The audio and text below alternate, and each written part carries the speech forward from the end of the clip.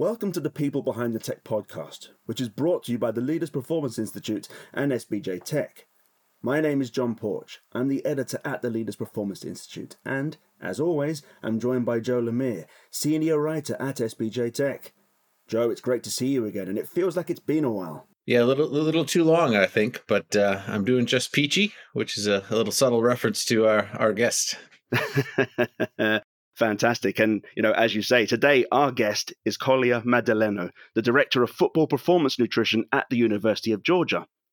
Collier is about to enter her fifth season overseeing the nutrition programming for the Georgia Bulldogs, who won the college football national championship game in January this year. Georgia defeated TCU 65-7 to seal back-to-back national championships under head coach Kirby Smart.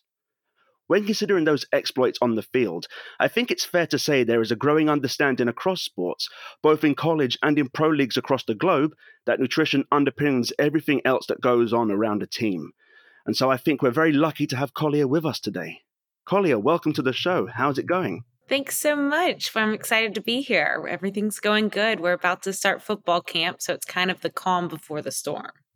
And we're delighted to have you. And we'll get into your background properly in a bit, but you previously worked at the University of Florida. You studied at Alabama and Georgia State, but it feels like you were born to do this role at UGA. For those who aren't aware, you grew up in Athens, Georgia, which is the home of the Bulldogs. You have several family ties to the school. You attended every football game growing up. So those back-to-back championships these past 2 years must mean even more to you. It really does. Interesting fact, the last time we won was 1981, and my dad was actually a student trainer with Georgia football at the time. So we both have natty rings, trying to keep it in the family. Fantastic. Well, we know you're about to enter a very busy period. You just mentioned that camp coming up later this week. We'd better make the most of this opportunity. It's over to you, Joe. Yeah, thanks so much, John, and thanks again for joining us. The premise of this podcast is to learn quite a bit about your work, but also a little bit more about you. And so I always like to start with this, that in your own life, whether it's a fitness tracker, it's your nutritional principles, what have you adopted into, what have you prioritized, in your own day-to-day life to make sure that you're able to perform the best you can when you're at work? Great question. So I actually grew up in a family that's always been very health conscious. My sister is also a registered dietitian. It's just kind of been a thing. So eating well, I've always known the benefits because it makes me just feel better. It makes me feel more energized to kind of start my day with high protein, lean carbs, high fiber. I also do a running challenge. So this past June 16th, I've run every day for the last 7 years. So I like to start my day with morning run, kind of clear my head, kind of get my day aligned and make sure that I'm fueled and ready for work. Wow, that is quite a streak. When you do these runs, are you doing it purely for your own benefit, or do you use a tracker? Do you have any certain goals that you're keeping in mind? So I kind of do it for my own benefit. It started off as kind of like at least a mile a day. That's 10 minutes where I can just focus on myself, kind of have quiet time, not answer my phone, not look at text messages or anything. Some days it's longer than others, but I just make sure I at least have that 10 minutes of my run time to myself every day. Mm-hmm. And you mentioned your family background and about how being fairly health conscious all the way, but there's certainly at some point you had to take that step saying, no, I do want to pursue this professionally. For you, what was that moment? I think I always knew I wanted to do something in nutrition, but probably what made me decide on sports was when I was at the University of Alabama. I worked in their sports department. And it was really early on. There was only 3 dietitians in college athletics over in the U.S. at the time. And I was lucky enough to work with one of those 3 and kind of watch her build this amazing program. She's still at Alabama till this day. And honestly, I would have long days, but they would feel so short because it was just fun. It was exciting. It was hands-on experience. And so that's really what propelled me into wanting to be in sports nutrition. Mm-hmm. And as you continued your studies, what niche did you focus in on more as a specialty? So when you go through your registered dietitian, you do a dietetic internship and you get to see nutrition in all these different areas. So we did clinical, you do dialysis, you do diabetes, community and all sorts of things. But I kept referring back to my time at Alabama and just being like, I've got to get back into sports. So that's where I really decided to focus on. I took extra classes in my master's program to focus on sports nutrition, and then just really jumped into the field. And, when you arrived at Georgia a number of years ago, what was the sort of the landscape like? Had they had someone on staff before? Were you the first? And how did you start building it out?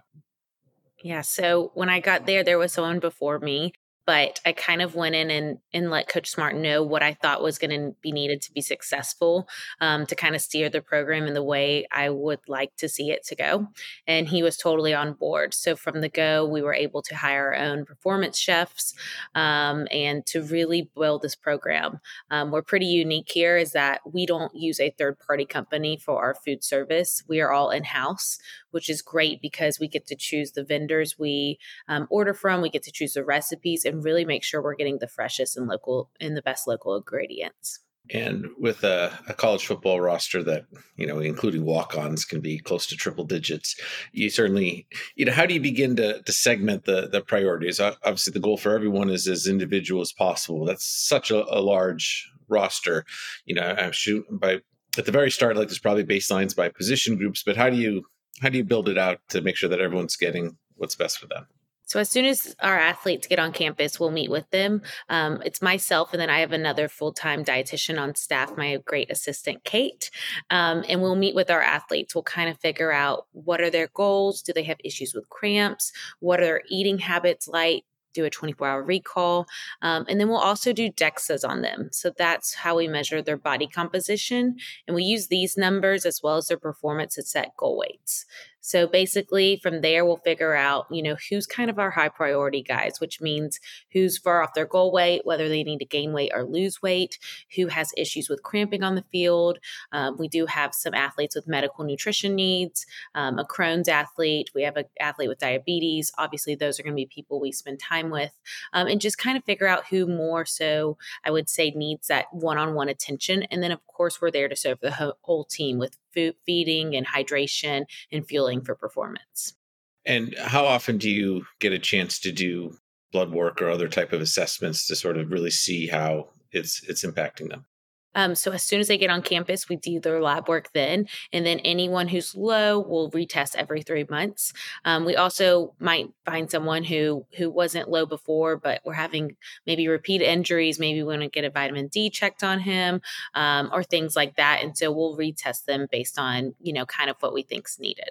And I know this is an area that there's starting to be, more tools available. Also, there's, other third-party vendors from, the Inside Trackers of the world to Notemeal and Hexus. Have you looked around and sourced out what might be helpful in helping maybe automate some of this or, get some additional feedback that way? Yeah, so we are actually using Notemeal, which is a great company. It's really nice because it puts everything into one platform. Before, I had like meal plans saved to over here. I had, what supplements guys were on another tracking advice, and then what DEXAs they were. This, I can put it all together and have one platform. I can go to one athlete, see what recovery shake they're on. This is their meal plan.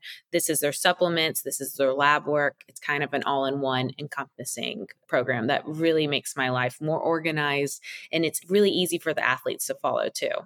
And then I know the other area that's starting to get a bit of traction is the continuous glucose monitors, which I imagine for someone in your field would be a wealth of data that you've never had previously. Have you started looking into that at all? I don't know how practical it is in a contact sport like football.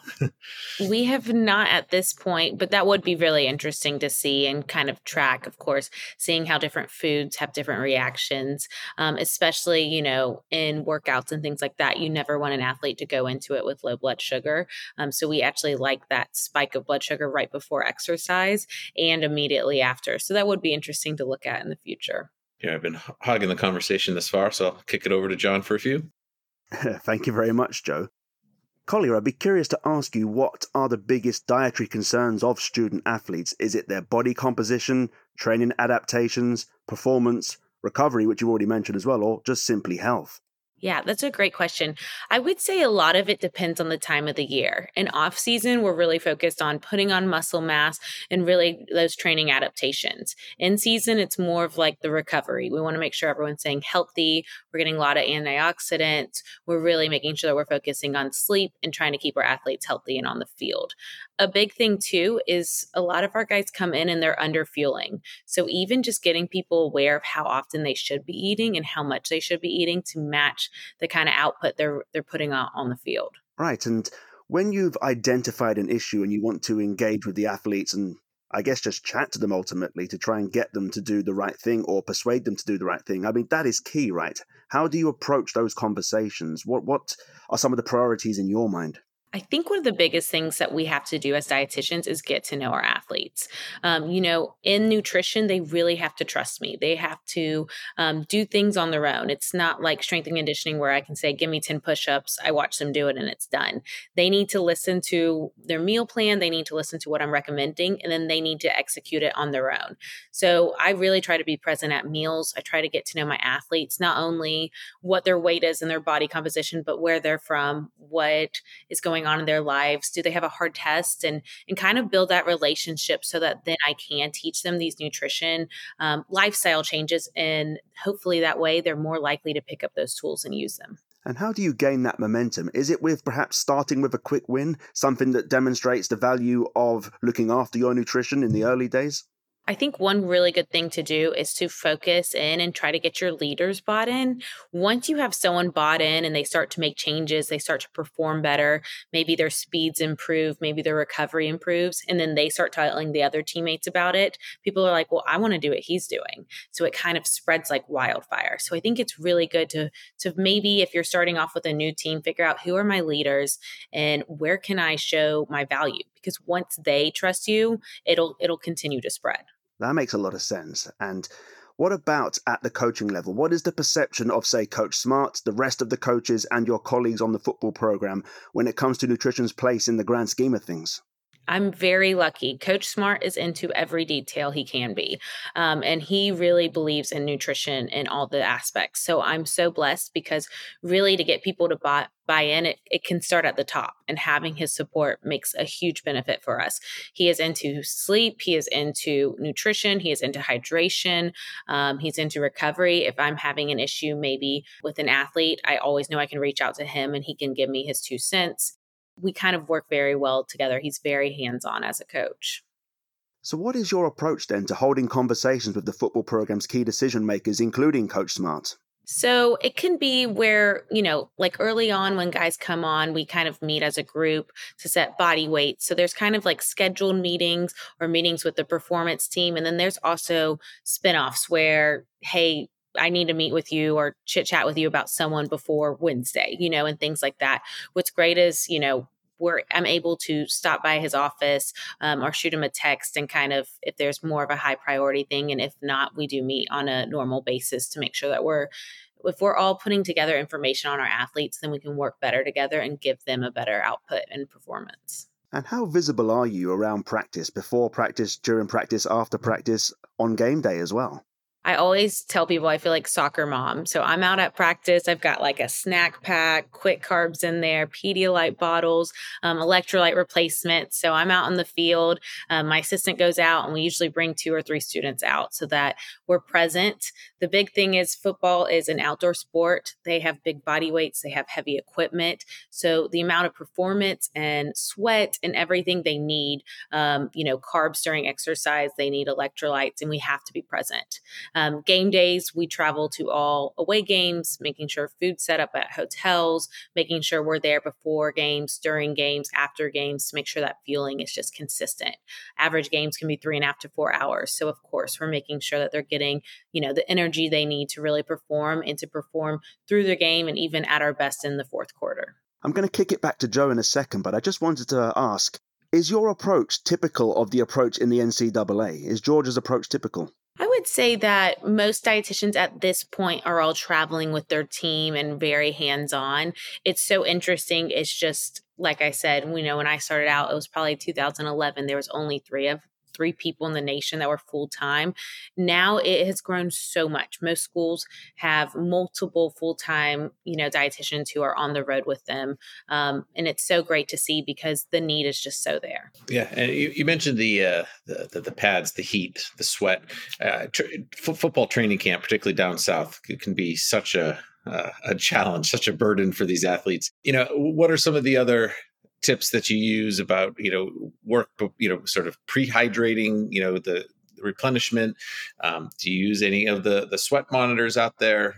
Just like how especially for a lineman, in doing 2-a-days in summer, what's that experience like? So we have different tools that we use to measure hydration. One is a company called Inflow, which they actually put a little monitor into urinals so that when an athlete uses the restroom, it'll light up green if they're hydrated, yellow if they're mildly dehydrated, and red if they're dehydrated. So it's very fun and self-monitoring. And honestly, the athletes love it. They think it's like a little game. So that's fun. And then we use MX3, and that actually tests hydration status using saliva. We also use their sweat rate patches on our athletes with sickle cell, or frequent crampers, or just salty sweaters. But big thing is just making sure that they're, looking at their urine color. A big misconception is that your urine color should not be clear. That means you've flushed out majority of your electrolytes. You need to have that sodium, the potassium, all those electrolytes to really make sure it's the light yellow, which can help electrolytes can help your muscles contract and relax and decrease your risk for cramping. Make sure they get enough carbs at their meals beforehand. Make sure they're going into it with the right mindset, not thinking that they're going to cramp. That's a big one too. And then ultimately being on the field and making sure that they have the Pedialyte, they have the electrolyte replacements, the right stuff, drip drop, Powerade. These are all the different tools we use to really make sure that they're getting electrolytes and carbs during their practice times. Fascinating. And you mentioned a few monitoring tools. I mean, is in your position, does the data that comes from GPS devices, or I presume force plates, or any of those, do you find insights that are helpful to keep track of your athletes, or is that maybe not quite a direct relevance from your role? So our sports science guy will definitely let us know anyone who, covered a lot of yardage, or anyone who had super high and intense practices, to make sure that we're really hitting home on getting them ready for the next practice, making sure they're eating enough, and making sure that they're staying hydrated. We also do things like weigh them before and after practices. And then for every pound they lose, we give 16 to 20 fluid ounces and about 500 milligrams of sodium. Or the guys that use the sweat test, we have more individualized plans. When thinking about, not just in terms of sweat, but just in terms of the overall nutrition and performance, are there a couple case studies that you're, examples of athletes that you're most proud of, that maybe they came in with the wrong attitudes about food, and by the time they graduated, they were completely locked in, or maybe you were able to notice a quantifiable impact on their performance? Anything like that you're able to share? Yeah, I have a couple athletes that really have bought into it, and I've seen a huge difference. One comes to mind. I had a D lineman. He came back after quarantine. He had put on some weight. He was, high body fat percentage, high weight, came in, used that next year to really focus in on nutrition, got down, dropped his body fat percent 7%, lost 45 pounds, and he was a first-round draft pick. And he just did such a good job at buying in, and it made him a faster, more explosive person. He never lost any muscle mass, which really meant that he was focusing in on eating enough, but just the right things, that we were able to maintain that muscle and just focus on losing that fat. So he's one that definitely comes to mind, but I have a lot. Really, it's just so much fun to see them kind of buy in, and then be like, oh, Miss C, I feel so much better in practice, or like, Miss C, I didn't know I could have this much energy. It's probably the most rewarding part of my job. No, that's great. And when it comes to making those changes, I'm sure there's some, there's a lot of variability by the individual, but do you tend to be like this type of food? Are you someone who thinks that supplements can be a huge value? I mean, I'm sure it's a spectrum of both, but I'd love to hear your thoughts on the best way to make those interventions. Yeah. So really, I try to do things on an individualized basis just because different athletes have different needs and also they're willing to make different changes. So if, I don't have like a one size fit all weight gain plan or a one size fit all weight loss plan, I try to figure out where the athlete's willing to work with us. We do love supplements. We think that there's a room for it. Of course, I do think nutrition will and eating has the biggest impact, but those supplements can be great. Supplements like creatine's a great one that we love in football, good for fast explosive movements, which is the whole game of football. Average play is 3 seconds. So that's perfect with us. Omega 3s are super big for us, especially our linemen. They're at number one risk of getting a concussion. So we really make sure that they're on it. Anyone post concussion and anyone who's willing to take it, we offer that. Vitamin D for the bone health, cherry juice for recovery. We'll do things like turmeric as well, just really trying to make sure that if they're willing to take these things, we want to offer them because they're only going to help. Yeah, I was going to ask a little more about the recovery because that's an area that, look, I'm just a 40-year-old suburban dad. I'm not an elite athlete by any stretch, but I do find there's been some real value in gains in my own life by adopting some of these principles. I started drinking a lot of tart cherry juice, so it sounds like I'm on the right track. What are other ways? And you mentioned antioxidants. I try to eat as many blueberries a day as I can. Well, how else do you sort of prioritize recovery? So recovery, when it comes to nutrition, I'm really thinking about, taking things that cause inflammation and doing the anti-version. So for example, foods like fried foods or highly processed foods can really add on to inflammation. Of course, whenever they're in the muscle adaptation, we do want a little bit of inflammation to help with that muscle building. But when it comes to season, we want to do a lot of those oxidants and anti-inflammatories. So that's the things like the cherry juices, the turmeric, the omega 3s, all those kinds of things. And then also, of course, making sure they're getting their fruits and vegetables. Whereas when we are in the off season, I'm actually not pushing them to do as much of the cherry juice. We actually stock it less in our fueling station. That way they really make sure that they have a little bit of that inflammation to put on the muscle mass. So it kind of depends on the time of the year as to when we're really pushing for it. Or, of course, if the athlete's injured, that's another time when obviously we would push for it. We would let their body heal about like 7 days after surgery, but then really push for the anti-inflammatories to help with healing. And you've mentioned that example of the only 3 in that position 10 years ago. So like there's, I'm sure along with that has been a lot more research. How do you keep current on new sources of information, and what are maybe some things that have changed rather dramatically in the last few years that as you've learned more? I'll say that we have a group in the U.S. It's called CPSTA, and it's College and Professional Sports Dietetics Association, and they do a really good job at sending out monthly research. I also know the sports science guy in the NFL, and he does a great job of sending us research that is all based on football athletes. That's super applicable to our population. I also have some students that will help me, in grad school and things like that to keep up with research, and we actually do as a nutrition staff, a monthly, like little research or lit review. This Tuesday, or actually tomorrow, we're doing one on zinc, looking at, do we need to make sure that we're giving it to just injured guys? Should we be giving it to more people? Should we increase it, during cold season and things like that? So we're always trying to stay up with research. It's always changing. I'm trying to think of one thing that I feel like has changed a lot. I will say when cherry juice first came out, I was giving it out year round. And then I kind of learned how it was so good at fighting inflammation. It wasn't as great during times when we were trying to build muscle mass. So that's one thing I've kind of changed.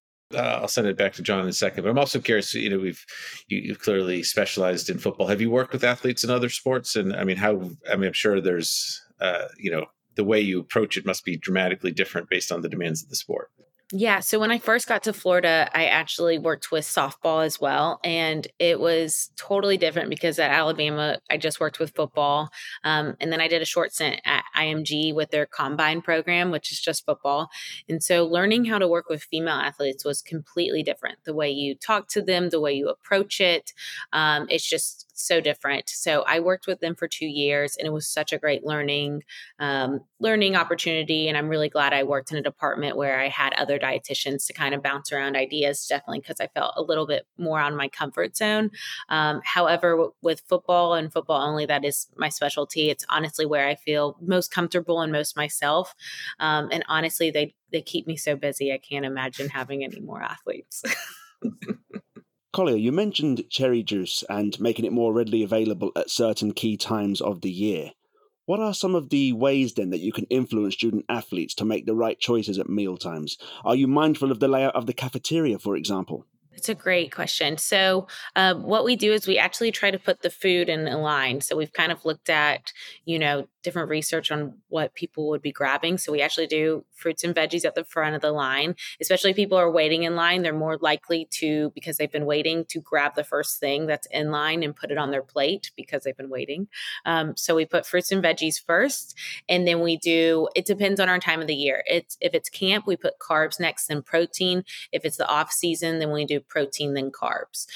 Really making sure that, in the off season, we're trying to put on muscle mass. That's our big goal. And then in camp and in season, we're trying to make sure that we're keeping our energy levels set, getting our glycogen stores up, and really making sure that they're getting enough carbohydrates. And what about your conversations with the team chefs? I mean, how does that look? Are you in regular dialogue? Yes. So our chef's office is right next to mine. We do weekly meetings. And like I said, we are a self-operation. So we actually get to hire them as individuals. So we really get to know them. And then my big thing is that I want them to know our athletes. I think the more we're connected, the more we're going to be able to know our athletes are from, what kind of foods they grew up liking to eat, and then make sure that we're executing that. We could put out the healthiest meal, but if no one likes the food, it doesn't help us. So we really got to work with them. We do really fun things. So we actually have a football only cooking demo kitchen, and we actually teach our athletes how to cook. And in there, I really feel like our chefs get to know our athletes. They get to have so much fun. They kind of get to tell our chefs what they want to learn how to cook, and then our chefs have to execute it. And then I, of course, go by and make sure that our portion sizes are correct, make sure that we're using really good ingredients and things like that. But that's one place where I feel like everyone gets to hang out, everyone gets to know each other, and it's a really fun time. So that's kind of the environment where you can see there's actual tangible evidence that what you're trying to preach is working. Yeah, for sure. And it's also a life skill that we're teaching them, which is great. When I first started off, I would actually have guys when they left for the league, they'd call me and be like, Miss C, like they only feed us like twice a day, or like, oh, we get a month off. Like, I don't know what to eat. And what I've learned was that we were just handing them food, they weren't having to clean. They weren't having to cook. We had the food ready for them. And so teaching them this life skill is going to help them not only in the league, but also when football's done. So I really love that aspect of it. And that way, we're teaching them not only what to eat, but how to make it, how to take care of themselves, how to go to the grocery store, all those little things to kind of help them with that life skill. It's quite a holistic approach, and I'm also curious to ask you how you look to reproduce your home environment when you're on the road with the team. Yeah, so we really want everything to look the same, feel the same, the whole thing. No surprises on game day. That's kind of our motto. But so what we'll do is we'll actually send over recipes. I send my assistant early. Sometimes too, we'll even travel our team chefs if it's a place we haven't been to, or if it's someone that, we kept notes from and 2 years ago, we didn't have, maybe the best experience. Maybe we'll send our chef ahead to really make sure that we're trying to keep everything consistent for our athletes. And just going back to the athletes themselves, when you mentioned that you would have a priority group, athletes who perhaps command more of your attention at any given time. What about ones that are not a priority? How do you ensure that things are ticking over nicely with that cohort?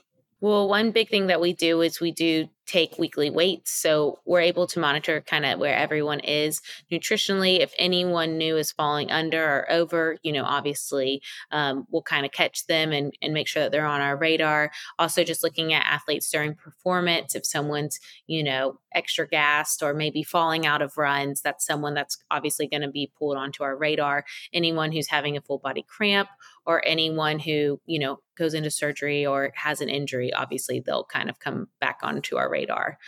So those are kind of ways that we'll make sure we're staying on top of things. And you try and get to know the athletes. You try to understand what they like, some of their preferences. What has been some of the more unusual requests that you've had from an athlete? That's a good one. Gosh, they're wild. Every day is different and new. And as soon as you think you figured them out, they'll change things. I'm trying to think of something. Honestly, we're in the South. And so the amount of stuff, like some of them come in and they put sugar on is crazy. Like sugar on white rice, sugar on spaghetti, just like things that I'm just like, what? What are we doing? But that was something new that I've definitely seen. And some of their food combos are a little odd too. Like speaking of spaghetti, it was like, oh, anytime we have fried fish, we should have spaghetti too. I'm like, what? Yeah. So just little things like that. I don't know. They keep me on my toes though, for sure. And Joe? Yeah, actually, I got a couple more. You mentioned, I think it was zinc, that is something that you might give to athletes that are injured. And I guess sort of a light bulb kind of went off that maybe it should have been more obvious. But how much can nutrition affect, not just like recovery after a workout, but injury recovery? Like how much do you think you can have a real impact there? I think it can really have a huge impact. During injury, one of our big goals is to make sure that we don't lose muscle mass. So what we'll do is we'll actually use our DEXA to kind of figure out what their current muscle mass is. And what's interesting about this machine is that it actually can compartmentalize the body. And so that you can look at, let's say, we had an athlete that tore his ACL on his left leg. We can look at what his right leg looks like muscle mass and make sure that we're getting the left leg back to it. We'll do things like, make sure that they're having a good meal plan. Energy needs are high right after surgery, which is kind of surprising and throws off some of our athletes. A lot of them are like, well, I'm not doing as much physically, so I don't need to eat as much. And that's a very common misconception. They actually need a good amount of energy, an increased amount of protein to really make sure that we're holding on to that muscle mass. And then obviously we'll do things like supplementation. There's a lot of interesting new research that creatine's really helpful during the injury and post-concussion phases. That is something that the NCAA doesn't let us purchase for the athletes. They can buy it as long as it's third-party tested, but we can't use it. So that's something that, I've been really trying to have our athletes, kind of buy into and learn about and make sure that they're purchasing that on their own if, they have a concussion or post-surgery. And then also, again, the omegas are great for those looking at if they have any other issues, what can be individualized and what can be needed during post-surgery. Fascinating.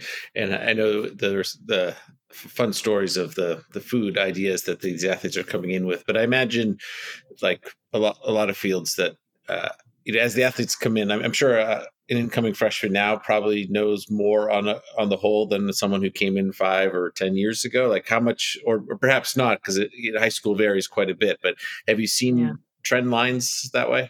They actually honestly all come in with different backgrounds in nutrition knowledges. And that's kind of one of the first things we do is trying to pinpoint kind of where as a whole they are. But I definitely have athletes come in that don't know what a carb, what a protein, what a fat is. So we actually have to label that in our dining hall and we need to teach them how to do that. I have some guys that come in that know how to grill their own steak and I have some guys that come in that don't know how to boil water. So we see a huge kind of spread of how guys come in with their nutrition knowledge. But for the most part, what we'll do is we'll do freshman series when they come in on nutrition, teach them, what's a carb, what's a protein, what should my plate be looking like before practice or game days, how much hydration and water do I need to be drinking, when do I need to make sure I'm getting electrolytes and carbs, and different things like that, just to make sure they have that basic knowledge. And then we also do weekly nutrition talks after lifts. We coordinate that with our strength coaches to really make sure that everyone's getting continued nutrition knowledge. Fascinating. This has been great. I don't think I have any others. John? Yeah, thank you, Joe. Yeah, one or two more, really. And Collier, I wanted to ask about the research you touched upon before. I wondered, is the research telling you anything about which aspect will be a focus for performance nutrition in the coming years? Yeah, I think honestly, it's a growing field and that more and more people are looking at, what can we do? What can we help to control stuff? Big things, obviously, in football, it's a contact sport, is injury prevention. So I feel like that is a kind of a growing field on what we can do to really make sure that we keep our athletes healthy and on the field. So I feel like that's kind of a growing area, as well as concussions is obviously huge in the game of football, but what we can do post concussions to keep our athletes healthy, and that could really help them in the long term. And a final question from me, really. What advice do you have for dietitians and nutritionists who perhaps don't have that seat at the top table at the moment within their sports? Do you have any advice for them on how they can perhaps earn that place at the table? Of course. One thing is if they, are a dietitian that want to get into sports nutrition, I would say just take a job, just get experience, just put your foot in the door, start working. It's kind of crazy, but sports nutrition is such a small field, and sports in general is like you could be working somewhere and the coach there becomes the head coach elsewhere. Actually, when I was a student at Alabama, Coach Smart was the defensive coordinator. Now he's my head ball coach. So it's just a small world, but get in there.